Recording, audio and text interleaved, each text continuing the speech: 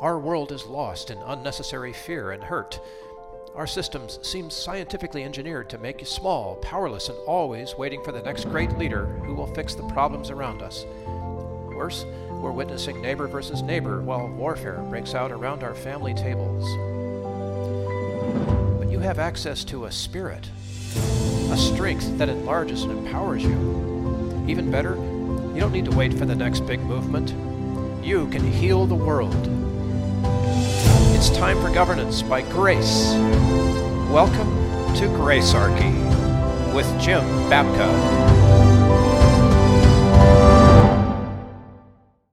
Hey, the next great leader who will fix the problems of the world, Jim, is that you? No, I do not want that job. Thank you very much. I can't say I blame you. I am suspicious of anyone who wants it. You know, this is one of the things that bugs me about this whole McCarthy Speaker of the House thing and the long drawn out harangue that the media wants us to believe that happened there. But before we get into McCarthy, can we take on the New York Times one more time? We're going to do it quite a few times if we keep going. If the Lord lets me live long enough, we haven't even begun. You were uniquely qualified in this role, man, because, I'll put it right up front. The morning on the 9th from the New York Times, regular column called A Dysfunctional Congress. If you're following along at home, we'll post it in the show notes. But this article got so much wrong. And Jim, I know your background, and I want you to help set us straight here and offer a little grace on this whole issue of electing Speaker McCarthy and the really amazing things that happened along the way, because those are just not anywhere in the major media right now. Can we do it? Dig in and just sort of run through it chapter and verse? Yes. Yeah, definitely. So my qualifications, I have for 18 and a half years been the president of Downsize DC. And in that role, we have introduced the Read the Bills Act, the Write the Laws Act, and the One Subject at a Time Act. And Read the Bills and One Subject at a Time are going to be specifically germane to the discussion that we're going to have here today and what happened in this affair. I also, because of that, have interacted with people on the Hill and have learned awful lot about how Capitol Hill works, what the real incentives and motives and behaviors are up there, and why a fight like this has some importance. And that's what I really want to get into today. I think the best way to start all this is to give us some context, if you can, for what kind of actions are taking place during an attempt to elect a speaker.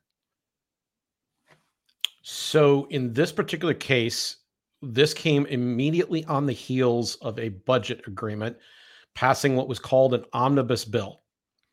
Now, when you hear omnibus, you ought to think giant, you ought to think Leviathan, you ought to think gargantuan, you ought to think a big scary monster, because exactly what they do here in Congress is they pass large multi-topic bills that kind of cover everything but the kitchen sink.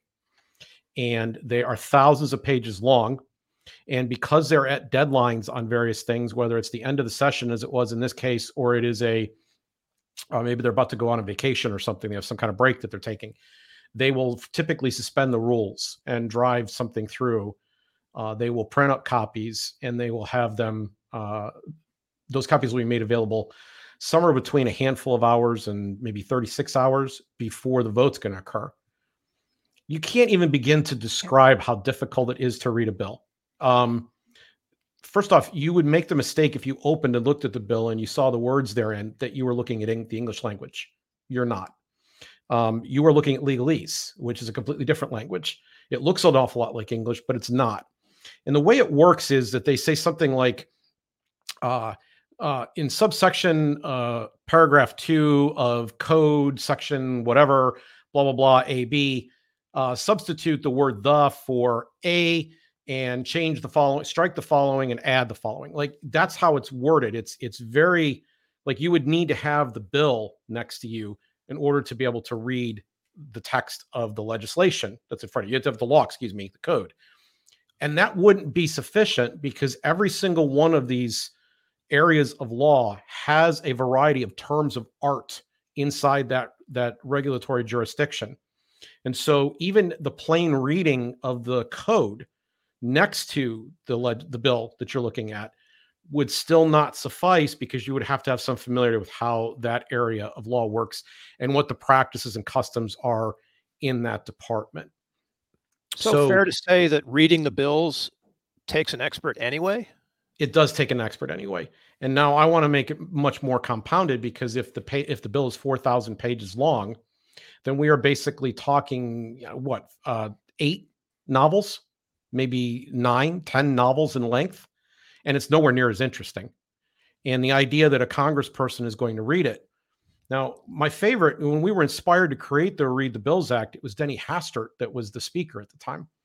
And they had a bill that they printed up, one copy for the Democrats and one copy for the Republicans. And we were and that was just about 12, 14 hours before the vote was supposed to be cast. And it was, I don't remember what the page count anymore. Let's say it was 1,800 pages at the time. We were supposed to believe, I guess, that all of the members of Congress were from each caucus were over top of their leaders' shoulders, using their Evelyn Wood speed reading training together, because that's part of the oath of office. You get Evelyn Wood speed reading training to be able to read this bill. And this is a fundamental violation of something we call fiduciary responsibility. Yes. So a large number of members of Congress are business owners, lawyers, and accountants, all three of which have a keen understanding of power of attorney and fiduciary responsibility. So if I have, Bill, for you, responsibility to sign a document on your behalf, then I have a duty to know what is actually in the document. I can't simply say, oh, this looks good, I'm going to sign Bill's life away. Right. There's repercussions for doing that. And there should be.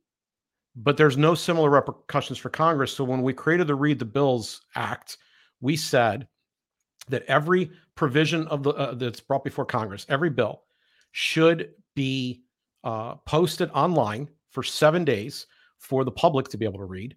That's you, me, that's your favorite watchdog group like Downsize DC, that's your favorite radio talk show host, whoever it is, but it should be out there to be broken down and disseminated. And we could break it up because we're not the ones voting on it. You can take a piece and I can take a piece and we can all take a piece and we can share what we learn even, but we would have the time to do that. The bill had to be posted online for 7 days, and the clock started, and this was my favorite provision of the bill, that the clock started after a literal word for word in order reading of the bill was done in the House, in the Senate, with a quorum, which the Constitution defines as 50% plus one of the members, on the sitting floor, and listening. Right? Sitting and listening to the whole thing. And why, Bill? Because if the mind will procure what the hiney will endure. How many 4,000 page bills are you going to have? Even if you've got the guy that used to do the old speed reading TV commercials back in the 80s, even if you had somebody like that reading, how long is it going to take to get through it? And are they really going to sit and listen to that much of a bill? The bill, we were Downsize DC after all, and it's the idea was that the bills would get shorter, they would get more thoroughly read and dissected and debated. And those things that did not deserve to pass would not pass. So I understand why they suspend the rules, because who wants to spend that kind of time? But then that's shirking your fiduciary responsibility. Correct. But this isn't the only thing they do. So I don't know. I mean, you're older than me. You're senior to me. I don't know. Do you remember Saturday morning cartoons? Absolutely, yes. Do you remember Schoolhouse Rock? No. That came after my Saturday morning cartoon. So that was my era. That was your era. And there was a very famous one called, I'm just a bill up on Capitol Hill, right? Yeah. And this was very famous at the time. And I just want to announce to everybody, I'm really sorry to break this news to you. I'm going to destroy your childhood right now. It's baloney. It's not how a bill is passed. Okay, so if you want to get a bill passed, Bill, if you really want to sneak something through, you've got something that's kind of difficult to get done. What you do is you find a sure to pass bill. You take maybe the Defense Appropriation Act, because who's going to vote against the troops? Or you take the transportation bill, the highway bill, which is pork laden anyway, and it's full of vote swapping. And you insert a clause in there. You say, hey, I'm going to give you my vote, but in exchange, I need you to put these things in there. These are all things, by the way, that have nothing to do with the main bill.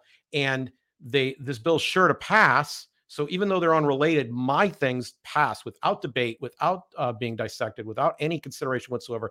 They go sailing right through. Okay. We read about in that cartoon, they made it seem like it's so hard to get a bill passed. I'm just sitting here on the steps, Bill. I mean, it's really easy. You just shove it, cram it in there, and then you send it out the door. I call it clustering because it's like a cluster. Well, you fill in the rest. Yes, and this is definitely not one subject at a time, right? We're talking about this. So we are saying the opposite. We're saying that there should be a one subject at a time act. Yeah. And it should say the bill that we introduced there, and it's got multiple co-sponsors in the previous Congress. We've had as many as 27 in one Congress. This one was introduced in both the House and the Senate. And we said that the bill had to have a clear descriptive title limited to one topic, and everything inside the bill had to comport or had to be germane to that single topic. And that would avoid this clustering that they do where they wedge stuff in. And so this was the Read the Bills Act and the One Subject at a Time Act. Now, if I may, I'd like to add one more thing here because it's going to be important to the discussion we're about to have. Our proposals are laws. The Read the Bills Act, the One Subject at a Time Act, these are laws. What we're going to be discussing in a moment is rules. Congress is making rules, and the distinction is important. So we struggled here. A law is enforceable. A rule is waivable. And if you understand anything about Congress, it's that they are the most anarchic institution in the land. They make rules all the time, but they don't follow their own rules. So that means they can waive a rule, no matter how good that rule is. The idea behind the Read the Bills Act and the One Subject at a Time Act was that they were laws. And so we said, how are we going to enforce this when this is congressional behavior? How do we rein in Congress? So the solution that we applied to this bill, and we applied it to the Write the Laws Act too, is I think decently clever. We said that we can't stop them from passing a bill without reading it. We can't stop them from clustering things together. Those are actions we can't actually physically prevent.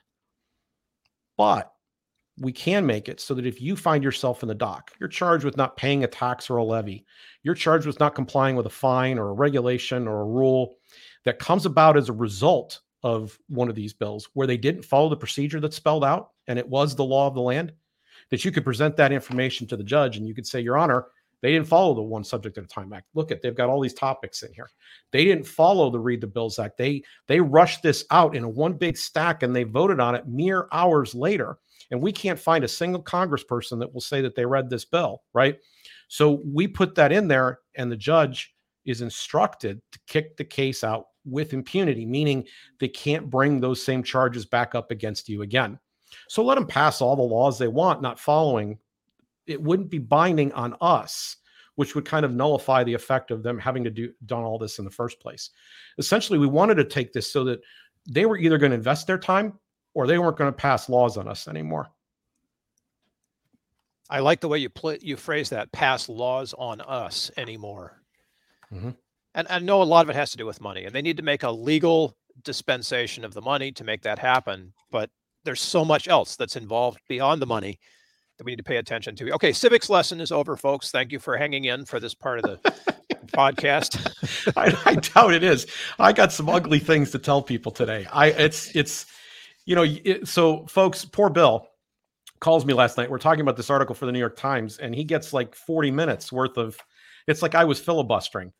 I had a lot to say about the way Congress functions and works. And I haven't even scratched the surface with the fact that they don't read their bills or write or limit themselves to one topic. And now we're going to talk litany of suspending the rules. Everything's. I mean, when you suspend the element, come on, Bill, spit it out. When you suspend the rules, anything goes. Yes. Right. Which is how we got to the speaker, not the longest in history, by the way, but we got to this multiple iterations of trying to elect a House Speaker and all the negotiations and everything else that went along with it that the New York Times spun one way and which was not factual. And that's what we want to address. Yeah. So let's do the good news before we do the bad news, because we can spend a lot of time on the bad news, but let's make sure we get the good news in here. Okay? Absolutely. It's not quite Read the Bills Act. And it's not quite the One Subject at a Time Act, but we have new congressional rules after the speaker fight that were part of the compromise that was reached here. So this included a read the bill rule. There's a 72-hour provision. The bill has to be available for 72 hours for the members to read. The bills have to comport with a single subject requirement, and there is a germaneness. Any member can make a motion, as I understand it, and then a vote has to be had as to whether or not an amendment is actually germane. So the idea that you could shove something into the bill is now called into question. And the bills are limited to a single subject. Now, are they going to do this? I mean, like I said, it's going to be hard, but this is part of what they were holding out for. They passed a massive spending omnibus bill that was 4,000 pages long at the end of the last Congress before they went home. And these members were reacting in part to the fact that this has been standard practice. So I look at these concessions, and these are the concessions that they announce as being the biggest deal about the deal that they reached with the speaker. This is the thing that they wanted to be the headline. The people who were dissenting, the 20 or 21 members that at one point or another voted against McCarthy. This is part of the deal that they secured, and they considered the biggest part of the deal that they considered. You hear read the bills in the echoes of that. You hear one subject at a time in the echoes of that. Now, I ask you, how many media sources did you see telling you that in the days and even since the days? Yes, it's very vanishingly small. Well, let's be fair. The New York Times actually does refer to this stuff. Okay. But how do they refer to it? This is really, really interesting to me. They look at it as an obstruction of the machinery of government. That's exactly right. So here's their exact quote. One way to achieve this goal is by pushing Congress toward inaction. Consider some of the assurances that the holdout Republicans, we'll have to come back to that in a minute, received from McCarthy. More time to read and debate legislation, as well as to propose unlimited changes to it. So what they want you to believe is that they're obstructing, they're throwing sand in the gears. And that's all they're doing. We'll never get anything done. These people are just so bad. There's been, how long have we been doing this omnibus spending bill, for example?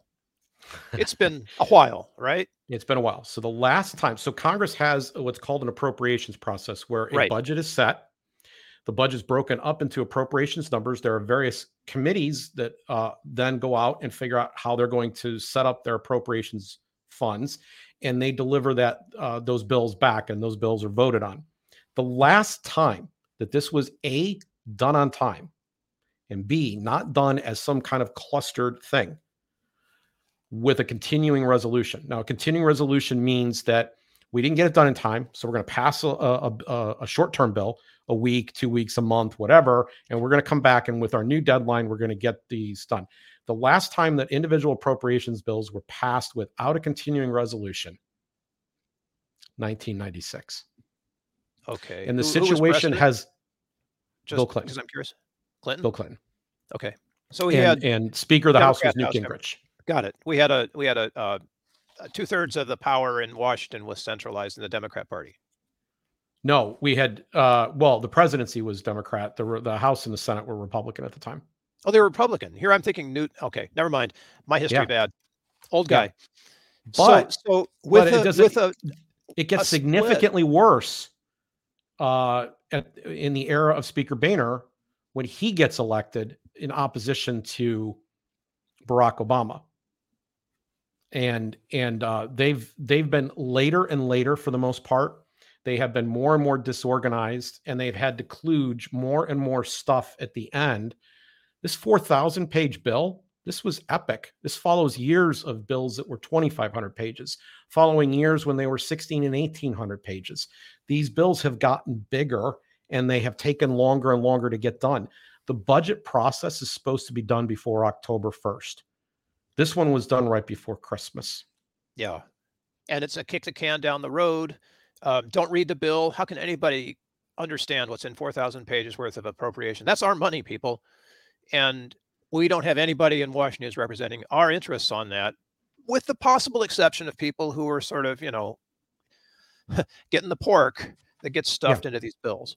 So when I was promoting these bills and I was able to travel and speak around the country from roughly 2004 2005 until about 2015, I can count on one hand the number of people I met, Republican, Democrat, Independent, Libertarian, Green, whatever, who did not support the Read the Bills Act.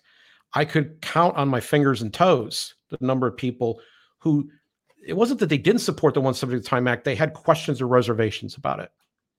So long as I was outside the beltway of Washington, D.C. Once I got in the beltway, that picture changes. All of a sudden, they could think of reasons, just like the New York Times can, about why this is not good. Like, oh, we're so busy doing such wonderful work, it shouldn't even be checked, right? Just trust us. We're going to throw a bunch of stuff against the wall. It's all going to stick. It's all going to be wonderful. You're going to love it, right? It's the best bill that's ever been made. Exactly. But we don't have a choice. We don't have a say in this. I mean, we can promote, but ultimately, no, it's worse than that. You're being told that you support inaction. You're being told that you're a bad person who wants to just muck up the works. Yeah. And I'm telling you, it didn't matter what party people were. Now, I don't know, like, I haven't been out as much in the last 4 years to be able to talk about this. And so I don't know what the reaction would be now in the post-Trump and now in the Biden era. But I can tell you that pre-Trump, it was universal. There was universal support for these ideas.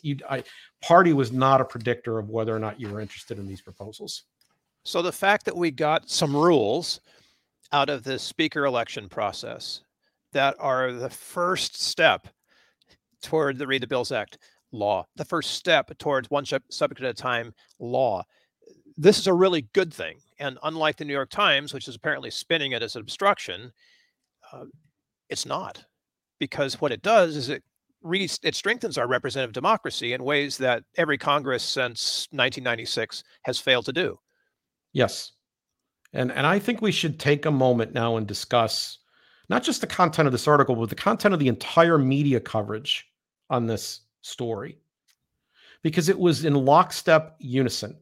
So I don't watch often, but I watched a clip, I saw it on YouTube, of Sean Hannity having one of these 20 dissident representatives, the woman from Colorado, who's Lauren Boebert, on, and he accused her of being sounding like a progressive, which is definitely meant as an insult.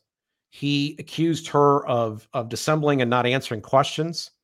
He cut her off, accused her of filibustering when she would attempt to answer his questions. He was as hostile to her as could possibly be. And his message was very, very straightforward and simple. You don't have the votes. Shut up and get in line. You don't have the votes. So why aren't you voting for McCarthy? He's got more votes than you. Shouldn't you just vote for him? Now, Bill, you might be able to relate to this experience. I'm thinking this is almost like being in a third party, right? Just a little bit. Yeah, we get told all the time, you're wasting your vote. You're wasting your vote. Like, the idea is that I'm supposed to guess who's going to win, and that's how I'm supposed to vote. That's never made any sense to me. Okay. Doesn't work. Right. When I switched to support Harry Brown in 1996, I was a Republican at the time. And so I start calling my Republican friends and saying, I'm not going to vote for Bob Dole. And they went, oh my gosh, you're going to elect Bill Clinton. Well, I wish I had that much power that, like, my vote, Jim. Hey, what is Jim Babka's vote? We now know who the president is going to be. Jim Babka has chosen his choice. I mean, it was absurd on its face that my vote was going to matter that much. But I had this relationship here to understand, wait a minute, a group of people are being told that because they don't yet have the numbers, they are to get in line. And they are responsible for the end of the republic if they don't, or more appropriately, in this case, the end of the Republican Party if they don't. And Fox News and Republican media outlets were scourging these people, defaming them. They were suggesting with a completely straight face that this was entirely motivated, completely motivated by self-aggrandizement, by personal motivations and career climbing. This had nothing to do with principle whatsoever. Yeah, all the principle got ignored by the bipolar media. It was really crazy to see that. And I have a theory as to why this is. I think that it is that there is a consensus in Washington, and a secular establishment that is neoconservative in nature, and it extends into both the Republican and Democrat parties. They are both pro-war in these coalitions, and they are very much in agreement that there are certain elites that are supposed to run the show. And within the Republican and Democratic caucus, they want to keep everybody in that party line, make sure that they're doing exactly what the leadership tells them to do. And the leadership is the one that gets to sell the goods and decide who votes. And this extends itself in some extraordinary ways that we're going to get into in a second. But it's also the case that the media is very on board, because what is the value of having celebrity access to the Speaker of the House, to the minority leader of each party, to the majority leader in the Senate? What is the cachet of having access? If you have to start and you got to go out and interview backbenchers that you don't even like, I mean, come on. Reporting could turn into real work. Imagine that. Yeah. So there's clearly a bias here. And this article by the New York Times makes this very, very clear. They talk about McCarthy made concessions that will weaken his power. This is a terrible thing. He's going to weaken his power. You are seeing headlines all over the place that this is the weakest speaker ever. I mean, it's so bad that even some of the alternative media sources that I prefer to turn to have not been able to pick up. If you're watching this show, you're getting a piece of information right now that even the alternative media is dropping the ball. How many times in the week that this was going on, and this was only a week, by the way, this is a Monday to Friday event. How many times did you hear this is a clown show, a circus? They can't get their act together. Right? But why did the Democrats why were they so concerned about who the speaker was? Why were they mocking and trying to make political points off of this? This wasn't mere partisanship. I want you to understand something. The people that are the leaders of the Democratic Party were horrified at what they were watching, because they realized, oh my gosh, the squad's sitting right over there watching, right? The real left progressive side of the party, the AOC Bernie Sanders, Ilhan Omar wing is sitting, man, might they do the same thing when the Democrats take over in power, hold out and expect certain concessions? We can't have this. So I'm telling you, everybody that has power in Washington, D.C. and a phony baloney cushy job attached to this system wanted to make sure that it stayed in place at all costs. And that's why the New York Times and Fox News and all of them could agree on this one thing. They could definitely agree that the American people having more say in their representatives represents an enemy culture. Imagine that. And here we are voting as we're told to vote, right? With the possible exceptions of the two people in front of you right now, if you're watching or listening to this. Yes. So go ahead. You first. I was going to say this is scary, but you're right on with the next comment. Well, I just, a lot of people don't understand, Bill, and this is, as we start to try to land the plane here, I want to explain how Congress actually works, because it'll make this fight even clearer. And this is probably the worst news I'm going to have of all for you. And that is that your representative in this House, there's 435 of them, that there's roughly 400 of them that don't matter at all. So it is so bad. So think of it, there's the people who are at the top that run the committees, the major committees, appropriations, budget, whatever.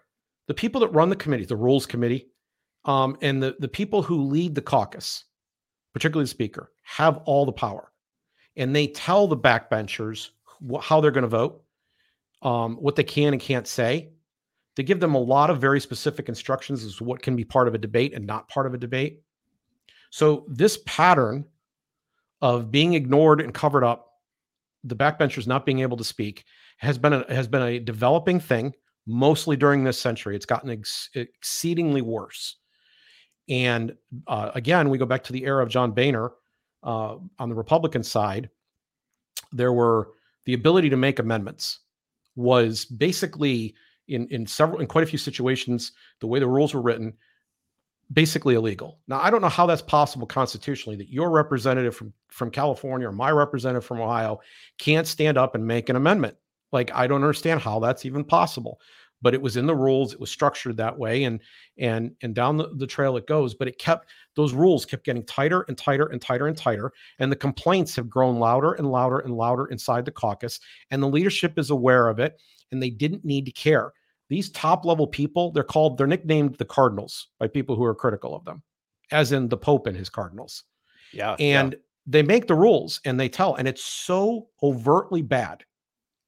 It's so overtly bad that the speaker's staff, who are unelected, will go and tell your elected representative, if they're not part of the leadership, what they should do. They will give them instructions, and they don't ask, they don't talk, they don't discuss, they don't open a dialogue. They come and say, you will do the following things. There's our representative democracy at work right there. So there's committee assignments at stake. There's special trips, access to certain information, money for the programs that you're trying to get funded back in your home district, and money for your election campaign, all being centralized and funneled through these caucuses that are designed to keep people in line. Worse, if you counter them, you don't get on any committee whatsoever. You get shut out of certain debates. You get personally treated like a pariah. I mean, like, everybody's a social being. If you're somewhere and nobody's going to talk to you, like, they can make that happen. They can run candidates in primary against you, and they can fund those candidates after they've chosen to defund you, trying to take your seat away. And everybody knows that these are the rules. So almost everybody that goes up there plays by these rules from day one. Your representative gets elected. He stands in front of the crowd and he waves his hand. He's like, this is great. I can't wait to go to Washington to represent you. And he gets on a plane and he flies to Washington and he lands, and they sit down and they have an orientation. And you know what they tell him at that orientation? Here's how you will vote. Here's how you will walk. Here's what you're going to do. Here's how it's going to work. Right? Yeah, the whole thing. Yeah. And to make your imprisonment even worse, they take away your ability to raise your own money. They tell you, Congressman Bill, that you're going to start raising money for the caucus. Here's the budget. And if you want to be on the Appropriations Committee, which is a big deal, right? You're going to need to raise this much money to get there. And you're going to raise it for us, not for you. So how does this apply to the guy from Florida, that Congressman Gates?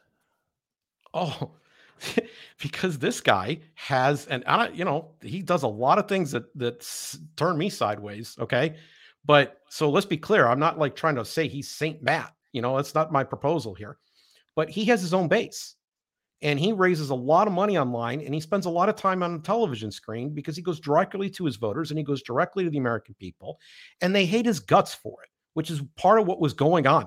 Listen, Rogers coming in and being all like, wanting that old man that wanted to fight and would have probably got his butt kicked. That didn't just happen because of the vote that was going on. I promise you there's a purple passion hate that goes on for the fact that this guy isn't getting in line. And when other congressmen have tried to speak up about this, when they've leaked what goes on, including the documents themselves, they have found primary opposition. They've gone right to the nuclear level. We're going to put somebody in the primary to run against you. This is a pretty difficult, distressing, sad situation about how we're represented. And I want to say to you that this all adds up in sum to the fact that you're not. You're not. You are a target, and most people are dupes in that they're playing for one team or the other, and they're acting like that's what matters. So they're contributing to the problem. And the New York Times and Fox News agree that you shouldn't have a voice at the table. The Republicans and Democrats agree that you shouldn't have a voice at the table. That's how the system works. And there were only 20 people that were willing to stand up to this in this last vote. Do you think there are more than 20 people in the United States who, knowing this, would stand up for it? Yes. So we have been at Downsize DC working to build something called the 300. We haven't had the budget to go do what we wanted to do yet, but we're working on a plan at the moment that will include a significant new partnership. And if everything works out, and we are in the final stages of that right now, if everything works out, we will be able to I think, vault to a whole new level of progress. But we've already signed up 2,000 people, just shy of, just on the tippy top of that. 2,000 people who have said they will go visit their representative or senators in waves of 3, 5, or 6 of them at a time as soon as we get to 300 people in their district. So they're agreeing that when we get to 300, they are committing at that point to join a group of 3, 5, 6 people at a time who will go day after day, wave after wave into that office, another 3 or 5 people, another 3 or 5 people, another 3 or 5 people into that office saying, we want the one subject at a time act. We want the Read the Bills Act. We also, I can tell you that there was an overlap between the people who were protesting this speaker and who have sponsored the one subject at a time act. Good. So I believe this actually is doable. And my experience has been, again, the fact I haven't been out speaking for the last 4 or 5 years, notwithstanding, has been that it didn't matter until now whether or not you were Republican or Democrat. You recognized that the bills needed to be read. And only the best stuff needed, only the cream should rise to the top. Not everything should become law. Not every good idea should get spent money on, right? And most of them aren't good ideas, frankly. Not every one of those things should be covered. These large omnibus bills, everybody can see from the outside that this represents dysfunction, unless you're not quite smart enough to function in modern society and you go to work at the New York Times. Yeah, or apparently any of the other major media. Yeah. At this point. Yeah. No, it really is us against them. Okay. And I'm saying this, listen, be progressive as you want, be as conservative as you want, be as, green or libertarian or whatever as you want. Okay. I'm telling you that they don't care. There's an establishment group that works together against your interests, and they rig and write all of the rules. And in the time that we have spent here together today, I haven't even covered all of the ways they rig it. It is incredible how little voice they want you to have. It is startling. It is scary that when someone says, hey, I think they ought to wait 72 hours before they pass the bill, that you become an enemy of party and of the country. That's what's going on right here. And that's what's not been covered by the regime media. So we've got the initiative from Downsize DC that we can jump into and start to help. I'm going to be the cynic for a second and just wonder how much pressure we really need to bring on Congress to adequately represent our interests and what it'll take. I mean, let's somewhere between writing letters and in the middle of that, the 300, and then on the outside of it, outright revolution. Do we have a shot at this, Jim? All government of any kind, I don't care what you're going to pick, and I don't care how authoritarian the regime, all government relies upon the consent of the governed. All government relies upon the consent of the government. If consent is withdrawn, they go away. They can't do what they want to do. And we've all seen examples of laws at a local level that the police no longer enforce because no one's complying with them anymore. So we know that this principle exists. We know that this is reality. The problem that we have today is that people are led around by the nose, using something called media agenda setting theory. The media agenda setting theory works this way. Whatever the news media is talking about, that's what we're talking about. That's what everybody else in the media, the rest of the media talks about. It becomes a giant echo chamber, and it spills over to the water cooler at work and to the dinner table at home, and so on. The fence post with your neighbor. This becomes the way we all talk. And the talking points are handed down by partisan media on each side. So the debate is limited to kind of a very small window, as it were. That's the acceptable terms of where the debate's at. You notice that today we were completely outside that window. We weren't in it at all, because everybody is just focused on what it is that they're hearing. And God bless them. They're busy. They're working. They have families. They have lives. They got to get the kids to ball practice. They got to go see the grandkids. They've got a trip they're planning for. They've got a hospitalization going on, a medical procedure. They've got all kinds of things they got to do. And so they shouldn't be expected. The government shouldn't be this big or dramatic a role in our lives anyway, but it is. And it gets there because what ends up happening is people take those ideas and they follow along with their tribe or their team, and they go to war with each other. And they don't realize that while they're busy shooting at each other, there's a group of people who are winning, and it ain't you, and it ain't me, and it's not your neighbor. They're all in Washington, D.C. or they're all working for these major media organizations, or they're all working for the big contractors that are benefiting from the largesse that's being voted out to them. Those are the people that are winning the game right now. So we have to stop being manipulated. That's why when we kind of renamed Downsize DC, we called this plan Agenda Setters, because we wanted people to get out of this mode and say, you know what? I'm going to pay attention. I'm going to keep my eye on the main prize. I want the Read the Bills Act. I want the One Subject of Time Act. I want the Write the Laws Act. We also put 3 criminal justice reform proposals there. And we said, don't focus on everything that's being thrown at you today, because by next week, it'll probably be gone. If not 2 weeks from now, it'll be gone. There's very few stories that have staying power beyond that. And they're going to keep whipping you around and getting you. They need to get you back to the point where you're fighting each other. That's what they need. And so I'm making a personal appeal to people who are watching and listening right now. Don't let them set your agenda. You be the agenda setter. And that's where our hope begins to lie, because once that happens, once that eye-opening experience happens and people commit, that's a withdrawing of consent. And we're that much closer to the day when they can't do this anymore. They lose the legitimacy that they need to continue to operate. I'd like to call this the new McCarthyism. Which part of it?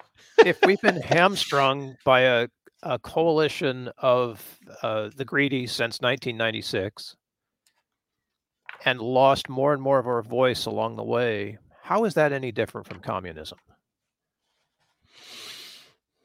Well, I guess you could say that communism means that the government owns all property and all means of production. But I take your point, because there is an authoritarian aspect to it. We're not represented. The term that most people normally use, and the left is a little more comfortable using it than the right, is oligarchy, right? There's a ruling class, and they've rigged all the rules, and most of them are designed with the appearance that somehow or other we have a voice or we can participate. I like the way you used the word rigged. I have, as you, voted libertarian for a long time, and it's a very difficult thing to vote that way, people, because everybody else is like, why aren't you on our team? But the point here is that it's not about the team you're on, it's about what you managed to accomplish. And if a team of people working together, whether they're called ultra conservatives or ultra liberals, doesn't matter to me, can get us closer to the place where we are actually represented in our democracy by the people that we elect, that seems like a good thing. And I'm willing to work with anybody who wants to work toward that. You know, if I could put in a plug for my team, so to speak, at this moment, there are large, vast media operations that, in fact, it's the majority of the regime media that are pro-Democrat Party. And there are large institutions, Fox News being the biggest one, that provide information for the Republican Party. I get to hear all your talking points. But how often do you get to hear mine? How often do you get to hear something that's outside of that window? How often do you even pause to think, wait a minute, there might be a third way? Just 3. Like, I'm not even asking you to say, because there might be 4 or 5 or 10, but that's complicated. 3 ways of thinking. How often do you pause and say, well, you know, it's not just the bad guys and it's not just my good guys. There might actually be a third way here. I know what your talking points are because you broadcast them at me all day. But most of you who are not a libertarian like me don't understand that there's a third way. And by the way, I feel the same for the people in the Green Party. They have a set of values too that get ignored. I don't happen to agree with many of those values, but they get ignored. I'm telling you, it's one unit up there. And their number one concern here in the New York Times was that centralized authority. The whole country, you want to know what the new McCarthyism here is, Bill? If you want to try to boil it down to one thing, it's the idea that one man is so important to the future of the country that if it wasn't this one man, that all 330 million of us might perish. It's absurd. Yeah, the next great leader who will fix the problems, right? Yes. Now, it's going to come from us. It's going to come from you, Jim, from me, from everyone who's listening, from voters, is where the fix starts. Awareness. I just want to open eyes today. That's what I wanted to do.